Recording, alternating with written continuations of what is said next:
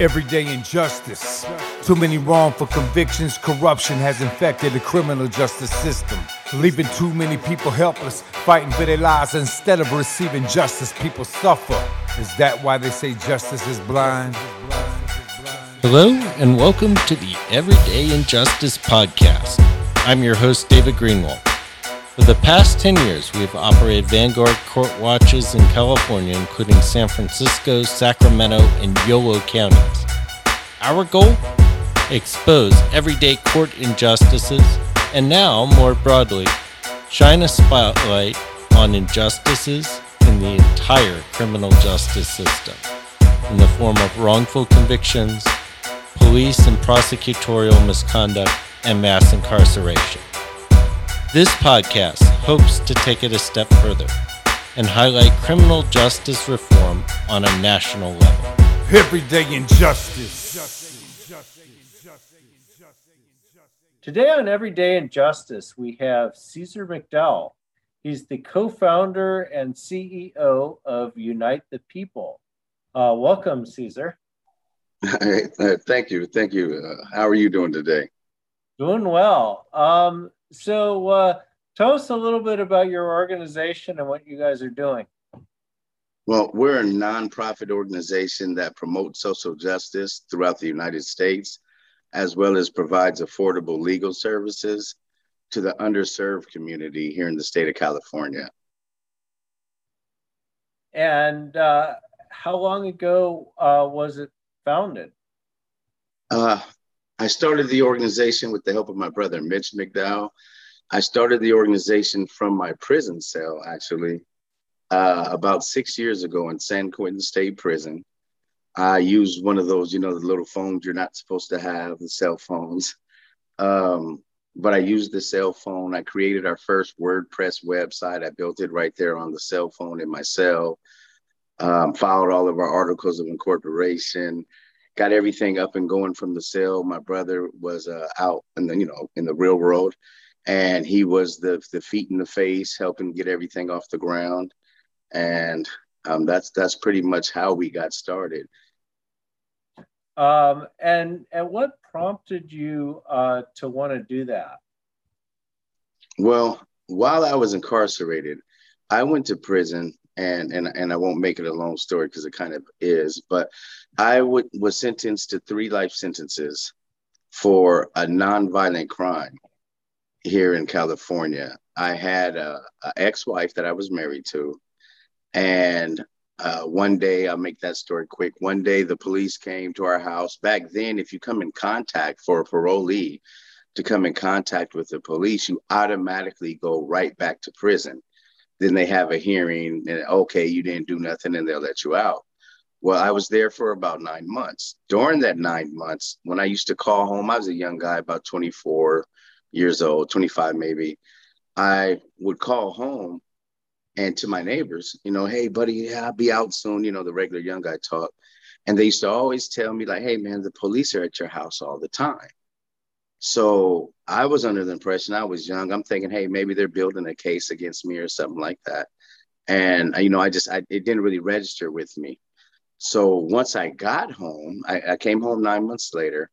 Once I got home, all of the women in our neighborhood would try to date me. Now, I'm a fairly handsome guy, especially back then, right? But not every woman, every single woman. And I would tell them, hey, you guys know I'm married. She's just right there. It's my wife, right? And I never really thought about it too much until one day I had a 6-year-old son. He's about 6 or 7 at the time. And I'm walking him out of the house to take him to school. I'm going to put him in the car and drive him to school. And there's a cop driving down my street. And my son sees the cop and says, hey, Dad, look. There's the cop that spends the night with mommy every night while you were gone. Right. So then it hit me like a ton of bricks. That's what everybody's been trying to tell me, but nobody actually said the words. So when he says that, I take him to school. I come back home. My ex-wife was home I had a 2-year-old son also. She's home with my 2-year-old son. And I come in the house, and now I'm expecting her to say, Like, oh no, you're crazy. Like, of course not. Why? No, I never. So I bust in the house. Hey, you sleeping with this cop? And she just looks at me, just stares at me like a deer in the headlights, right? And I go off. I start throwing stuff around the house. Now there was never any physical abuse allegations. There was never nothing like that. But I am going off. You know, I'm cussing her out. I'm throwing stuff. I'm packing my stuff up to leave. So I do tell her, you know, and is it all right to curse on here? I don't know. Um, Go ahead.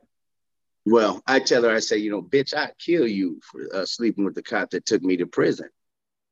And I'm packing my stuff up. I mean, I said a lot more things, but that was the actual threatening statement I made. And as I'm leaving the house, she comes out with my 2-year-old son in her arms. And she knows, you know, I was raised with a really good upbringing, good parents, great father type thing, you know. So I wanted to be the same, right? So she knew this. So she comes to the door holding my 2-year-old, like, oh, you're just going to leave your kids? And I tell her, bitch, get back in the house. And I get in my car and I leave. Well, they gave me 3 life sentences for that. They gave me a 3rd strike life for saying, bitch, I will kill you. That was a terrorist threat. They gave me 3rd strike life for false imprisonment when I said, bitch, get back in the house. They gave me a 3rd strike life for child endangerment for having this argument in front of my 2-year-old son. They said I wasn't worried about his welfare or well-being.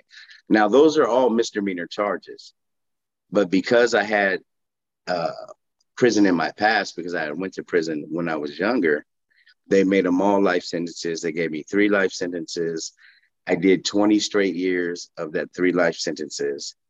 And during that time, that was when you were seeing a lot of the cops killing the kids on video every day on the news. And that was one of the things that kind of sparked, you know, the idea of creating something. We wanted to create an organization, give the people a platform where people could actually go to. We wanted to build something. We want to have 2 Unite the People offices in every state. We wanted to create an organization where it doesn't matter what it is, what community, whether it's LGBT, no matter what it is, if you have an issue and, you know, the government's not helping you, you could contact Unite the People. So that was the original idea when we started the organization. But being where I was, you immediately see the need for affordable representation. Like, guys had no legal representation.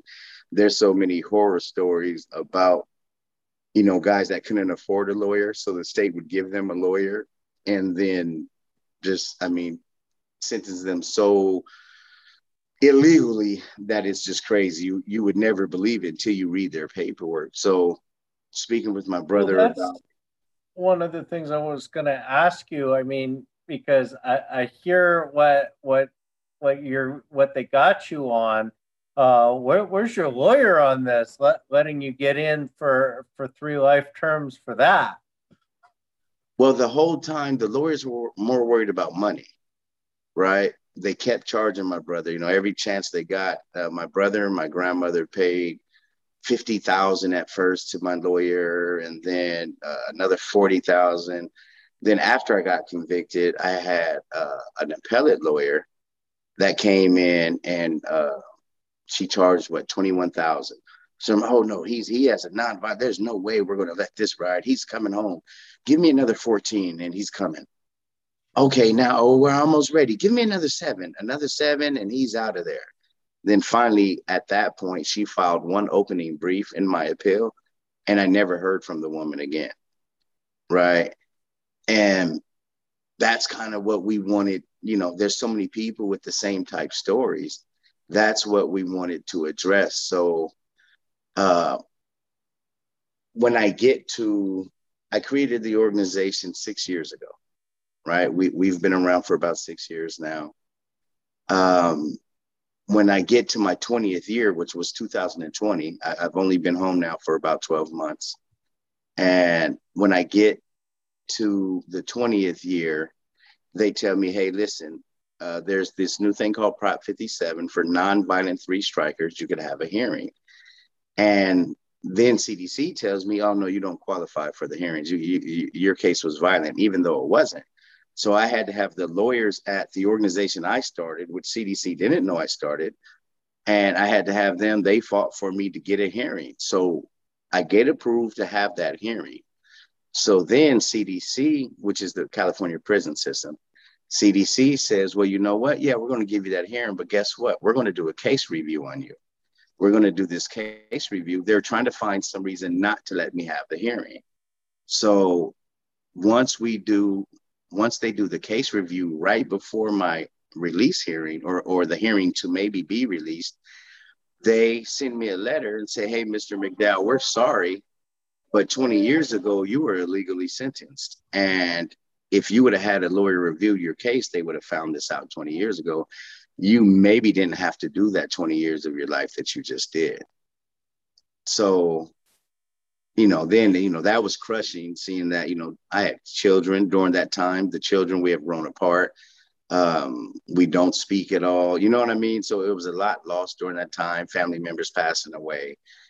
So I do get the release hearing and they do let me go, but 20 years of my life is gone. I'm let me put it this way. I do this a lot and talk to people about sentences like this and wrongful convictions, and I'm speechless at this point because it's like 20 years for that is ridiculous. Right. The actual charge, see, in California, with the alternative sentences and the 3 strikes and the enhancements and everything that they have going, it's more about money. They get paid $88,000 a year per person. So any extra, way they can give you extra time, they do it, right? Those charges were all misdemeanor charges. They didn't carry nothing but 16 months in prison at the most. And what county is this out of? Riverside County. Riverside, of course. Right. And you end up in San Quentin of all places. Right. Well, I toured about half the prisons in the state of California, of course. And so I end up at San Quentin. And when I'm at San Quentin, that was when I guess maybe the maturity clock in my head changed, and it went from like, man, this is messed up what they did, to we got to do something about it. And if you keep waiting for somebody else to do it, it's never going to happen. If something's going to make a change, man, you have to get involved. So that's what we did. We started the organization. We did a initiative to change the 3 strikes law. It's called the People's Fair Sentencing and Public Safety Act of 2018. We were moving that towards the ballot. We didn't win with that. We do a lot of policy work. We helped a lot of Senate bills get passed on the Senate floor. We have a pretty strong grassroots following of people because there's so many people here in California that's affected by the prison system and their sentencing schemes. We actually wrote part of the California Budget Act of 2020. We helped Senator Nancy Skinner working with the governor's office, and we got everyone 3 months off of their sentence due to the COVID-19 pandemic. That was back when no one thought it would be more than 3 to 6 months. We pushed for more, of course, but they wouldn't give on that. But we got everyone in the state of California that sentence reduction. We do a lot of we do a lot of everything. We do a lot of community outreach. We work with the homeless veterans. We do homeless kid drives. We even in the city of Long Beach, where our office is located, we couldn't do an event due to COVID, so we just purchased everything ourselves, packed it up in the office, loaded up some trucks, and spent the week with the whole team driving out and passing out care packages of hoodies, sweaters, socks, and all that, and to the homeless people out here. So, it says that you offer affordable legal services. So how does that work? If somebody wanted to access you, what would they do? Well, they could call our 800 number, 888-245-9393, or they could go to our website, unitethepeople.org. And what we do is this, right? We saw, most people that's going to prison is your underserved community. It's the people that don't really have a lot of money, right? And they can't afford these top-notch lawyers. So what we wanted to do was put together a legal team of lawyers and law students. And we have about 20 to 25 people, staff that work in our office for us. And I like to say with us, because you can see me sweeping, the same as I'm the CEO, you can also come in and see me sweeping the floor and emptying trash, right?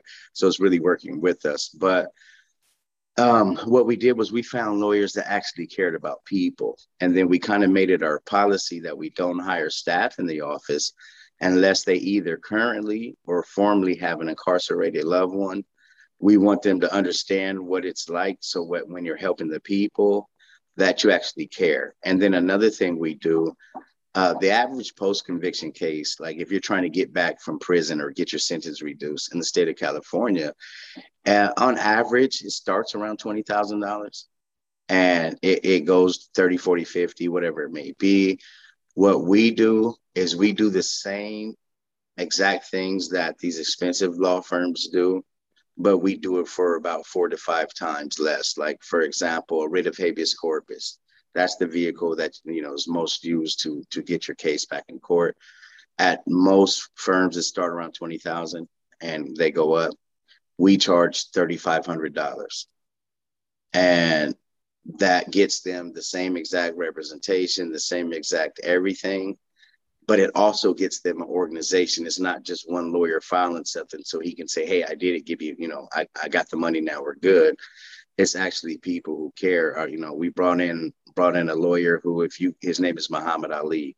If you Google his name, you'll see that in 2017, he was, and I don't want to say, was it for whatever magazine it was, but he was rated in the top 100 most influential lawyers in the country.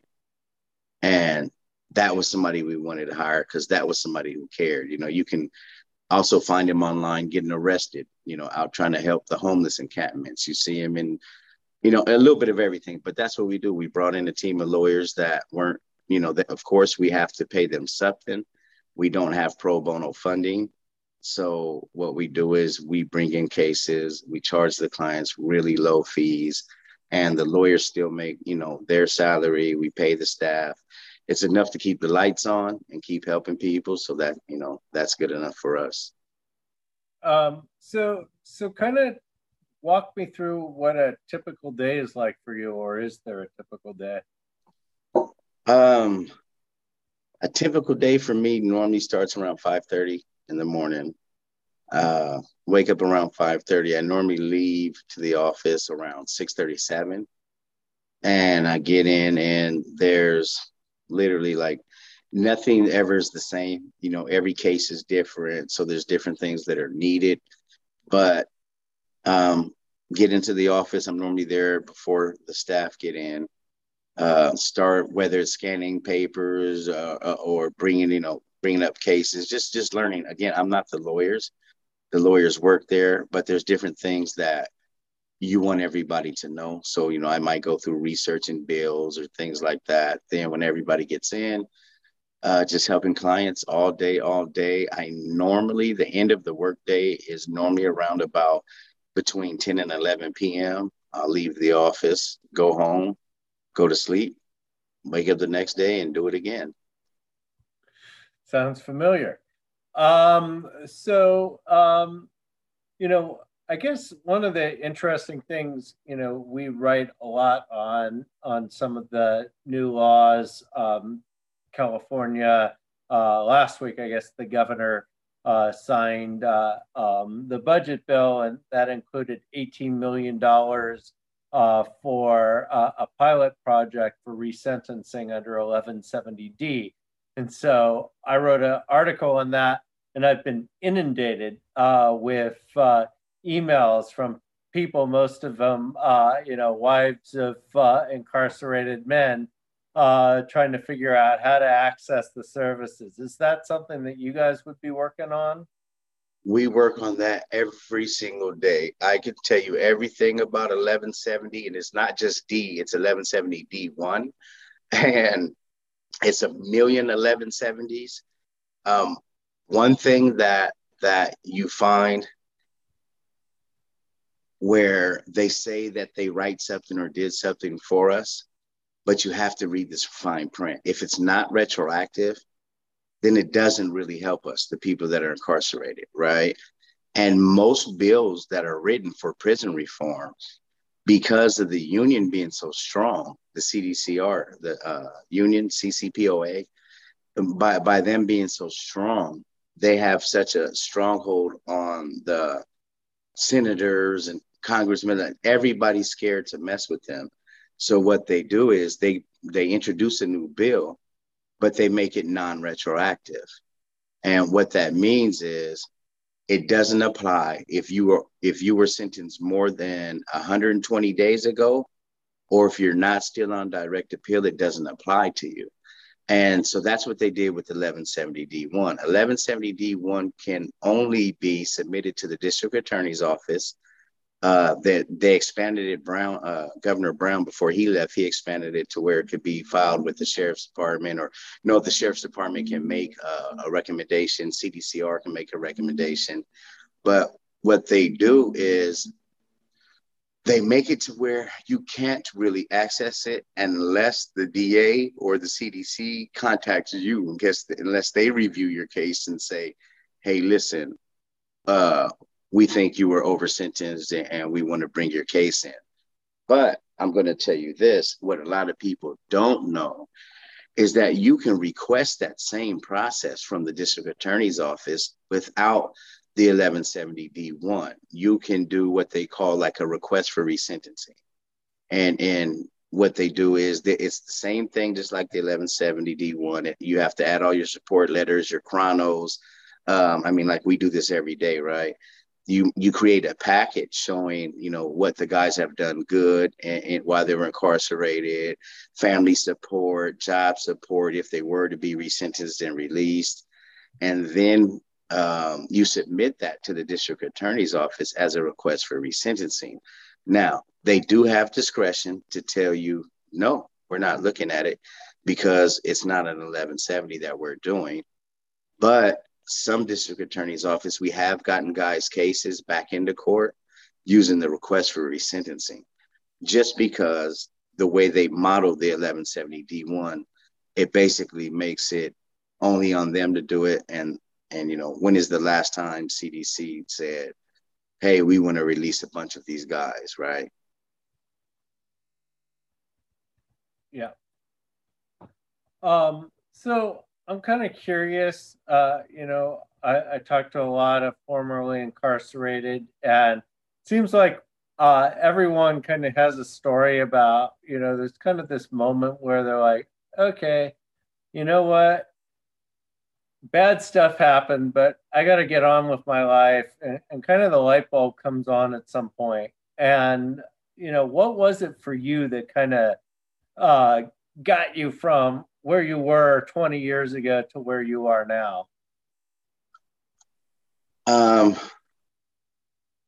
don't know if there was an exact incident, but I would say that the police killing the kids in the streets, then watching the people riot and rally, and then there was no organization that comes in and does nothing. When I was a kid, you always heard about the NAACP. Something goes wrong, contact them now. Well, I contacted the NAACP office, was literally right outside of my county jail cell, and I used to contact them daily, and they would never even answer my call, right? I wanted to create an organization that was there for the people after seeing those things. So I would say about 6 years ago, I would just lay there and be so frustrated. When you see it, you know what's going to happen. They're going to riot, rally, and then nobody's going to actually hold these DAs accountable to prosecute those officers for murdering the people.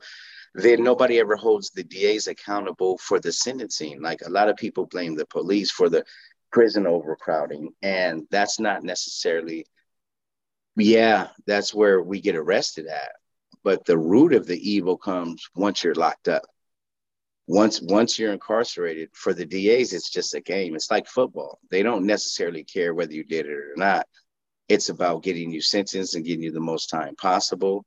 And the way that the community is for the DAs, right? Within their own culture, it's a you can't be an inmate lover culture type thing. Like they do that in CDC. If you see a CO and he's a cool CO, you'll literally hear another CO walk up to him and be like, "Oh, why are you talking to those guys? They're incarcerated," or they call them inmates. I just don't like using that word, but they'll say, "Why are you talking to those inmates? Oh, you're an inmate lover." And it just flashes back to me to the racist nigger lover statement, right? It just to me seems like one and the same, but they both seem to have that culture. So that's something that we wanted to start the organization to kind of disrupt. And we will get to that point. And we're growing pretty fast. We are opening an office in Philadelphia, like within about next 3 to 4 months. And then after that, we're going to Ohio and Washington. So we're growing. We're going to get there. And, we hope to, by the time it's all said and done, become that organization that the people can go to when they feel they were wronged by the justice system. How did you go about educating yourself? I think prison did it. I don't think I necessarily did it. I mean, I got 2 college degrees while I was there. I will have to say that I was a pretty sharp mentally type guy growing up. I was pretty observant and understanding what's going on. But I just think all of those years in prison kind of wakes you up to the reality of what's going on and what's really important. Like you know what I mean? So that's what I think happened. Yeah, I note that you're incredibly well spoken. So I was just kind of curious about that. Oh, hey, thank you, brother. You're incredibly well spoken too.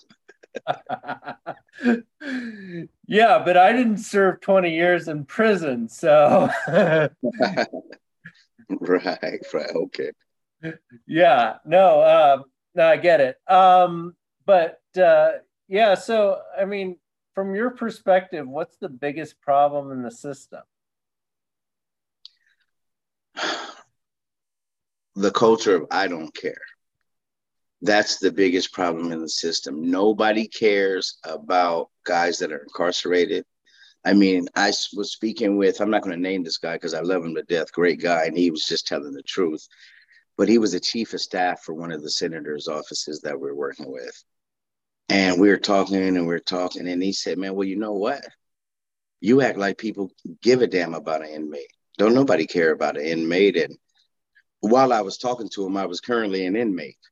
And I was like, what the hell? But really, he was just telling the truth when it comes to voting, when it comes to politics, when it comes to most things. Inmate falls less than an animal. You'll get more support for a pet. Lock a pet up in the cage wrong. Leave a pet in the car wrong.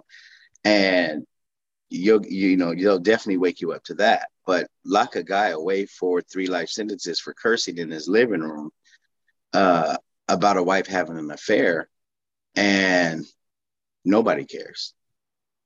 You know what I mean? Nobody. Yeah, no, I experience this all the time. In fact, when we published an article on the pilot project in California, on 1170D, people were like, why you want to release all these criminals? And I'm like, well, a lot of people have been in there for a long time and really aren't a danger to anyone. So there's this mindset that people have that everybody who's been incarcerated is dangerous. And my experience, at least, is that most people incarcerated aren't. They've made some mistakes. A lot of them grow up and they kind of move past those mistakes. And if they're given a second chance, they're not going to mess up again. Right. For the most part, you see that. But you have to realize the way that a person in jail is vilified for the movies. Any movie you see of the prisons, it's some big knives and killings and rapes. And And really, for the most part, like you said, for you made a reference today that in my head I laughed when you said you ended up at San Quentin prison out of everything. San Quentin is the nicest prison that you will ever see. San Quentin, violence is very minimal. It's totally full of colleges and classes. They have two separate colleges that offer classes. There's 1,000 different self-help groups. Like, it's nothing but positive stuff all day, every day. They have programs where the outside prison ministry, Christian prison ministries, come in and play basketball against the guys that are incarcerated. The Golden State Warriors come in and play every year against the guys that are incarcerated. But when they told me, hey, we're transferring you to San Quentin, first thing in my mind was, okay, you have to become a killer now, right? That was the first thing I thought, because that was all you see. That's all you hear, was like, okay, well, now it's about to get real. And, you're going to go in there and everybody's going to be stabbing you. You're going to stab everybody. And that's what you're thinking. And then when you get there, like, literally a fight is frowned upon amongst the prisoners. Like, oh, fight, why would you fight? You know what I mean? And it's just a different culture. But for the communities, they don't know that. They think when you go to prison, like, oh, he must be, I've had friends that didn't know my case, that were married, and their wives are 100% against me. Like, oh my God, he must have done something. But they didn't know the story, right? I was in prison. They didn't have a chance to talk to me. All they heard was Caesar went to prison for arguing or something with his wife. And they automatically think, man, that's just what the thought process is. But that's not necessarily the truth. There's a lot of regular guys, like your next door neighbor that you haven't seen in a while. 9 times out of 10, if he's Black, Hispanic, or broke, no matter what the race, he might be in prison. You know what I mean? Maybe not 9 times, but, quite often, man, you see guys in there like, hey, don't I remember you from high school? And you know what I mean? So, that's what it is. But I think it's just what the community sees you as. So how do we change that? I mean, how do, because I don't see it being beneficial to either the people who are incarcerated or the ones that are getting out. I mean, that's part of the problem that I see, is that, we want people to move along with their lives and be able to, get jobs and not commit crimes. And then we make it impossible for them to get jobs and not commit crimes. Right. And just like one thing that we're doing right now, we're currently working with the company. They asked me not to name who they are. Why, I don't know, but they're one of the biggest companies, if not in the United States, definitely in California, Northern California. And they've started a pilot program. And until they find out if the program is successful or not, they really don't want to. But they come to us to find people who are incarcerated coming home. And they're starting an 18-month program. They get paid, top benefits, go through this program to receive like an executive level position, or at least a higher up position than just, on the floor laborer type job. And, they wanted to help create jobs for guys that were formerly incarcerated, so they can take care of their families for real, right? So you don't have to come home and, you're working in the back of a warehouse somewhere making, half of minimum wage, right? But the way that we get that out there, to answer your question, the way that we get that out there is in the media. The same thing that we're trying to do at Unite the People is educate the people. A lot of people speak with me, and not just speaking of myself, there's a lot of guys, but I'm going to just use me for example. They say, you do not seem like someone who just did 20 years in prison, right? Because that was the picture that they was given. Actually, it's a lot of guys in prison like me. There are some bad guys that maybe should be there. Maybe CDC should learn to incorporate the guys that are incarcerated in the release of other guys that are incarcerated process. Maybe not tell them like, hey, he's judging you too. But there are some guys that should stay in prison. To be honest, I can't say that there isn't. I've met some guys that I go, wow, if I ever seen you in the real world, I would, definitely be frightened for my family and neighbors and all of that. But that's very rare. That's not the typical at all. That's maybe 10 to 15% of the prison population. The rest of them are guys just like me, regular guys, man, that just made a mistake and went to prison.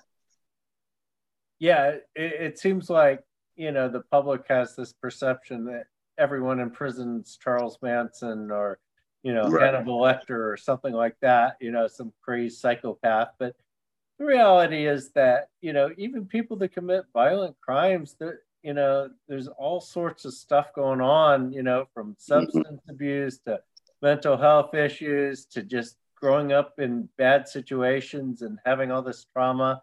And a lot of them, not everyone, but a lot of them, at some point are able to kind of figure it out and find themselves. And Right. It's really cool actually, to meet some of these folks, because you're like, yeah, these are just like everyone else. There's no reason to be worried about them. Right.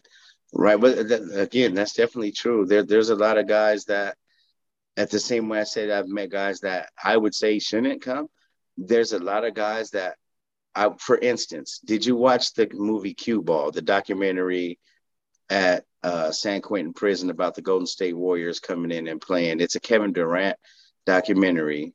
No, I didn't see that one.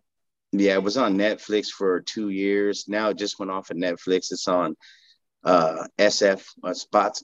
Fox Sports. And there's a guy in there. There's actually two guys. One is a guy named Alan McIntosh is his name. And it's that the documentary kind of features three guys. And two of them I personally all three I dealt with on a regular basis. But one of them is a guy that we're doing a campaign for right now called Operation Black.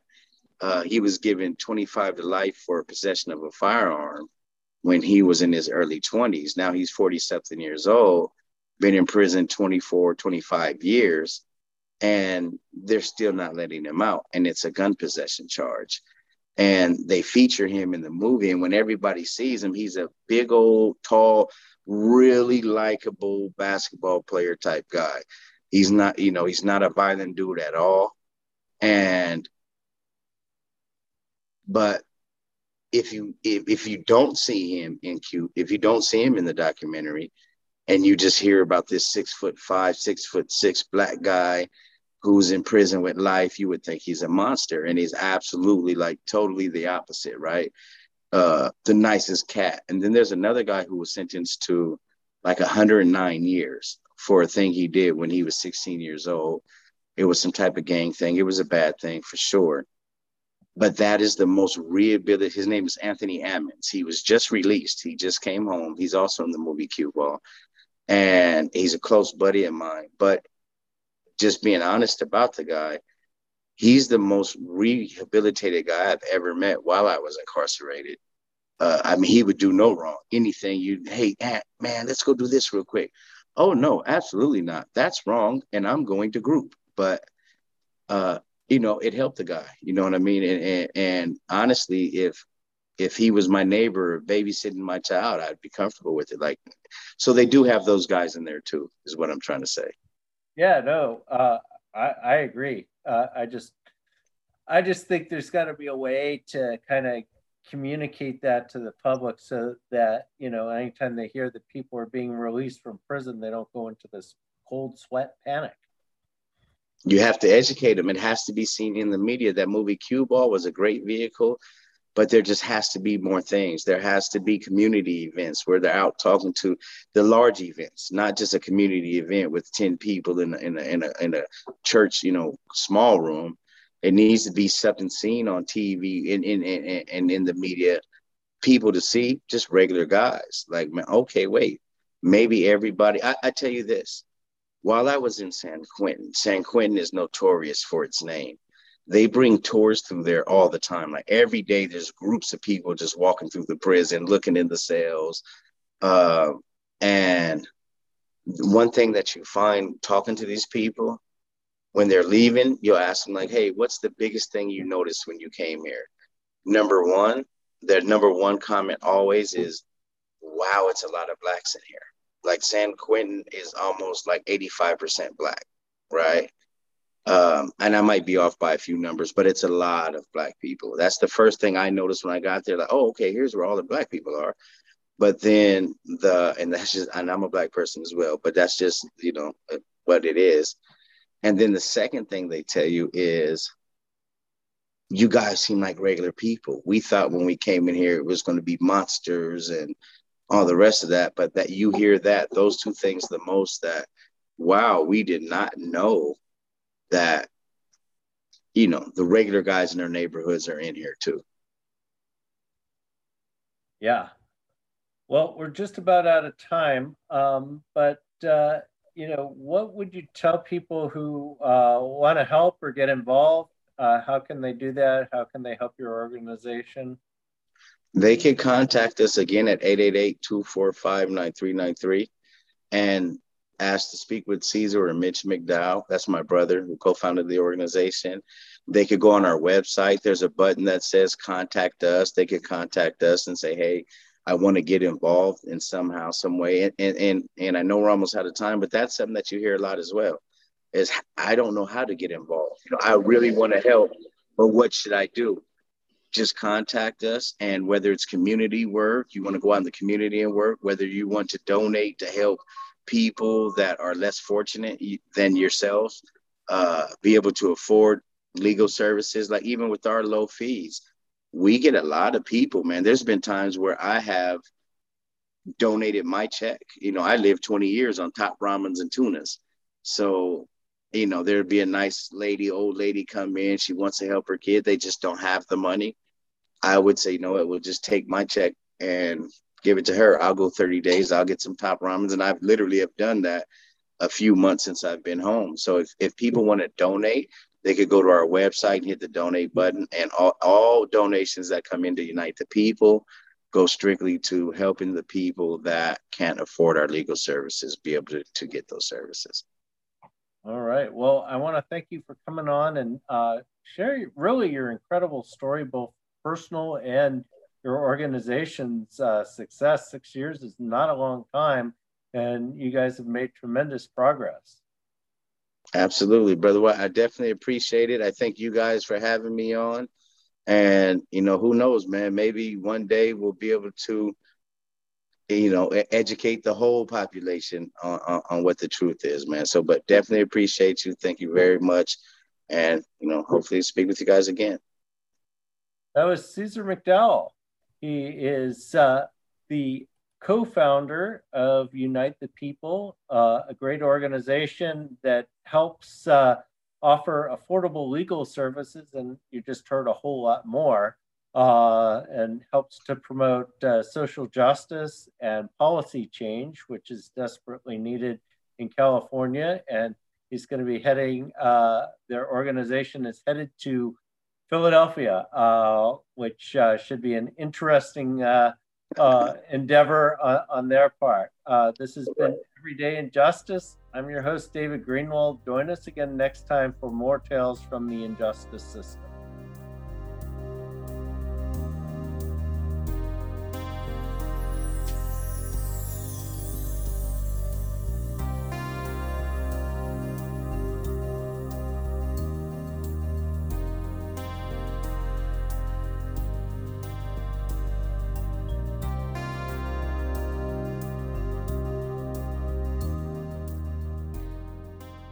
Thank you to George Powell and Norman Mousequake Barrett for the use of our opening, Everyday Injustice. You can see more of George's music at www.justiceforgeorgepowell.com. That's Justice for George Powell, all one word, .com.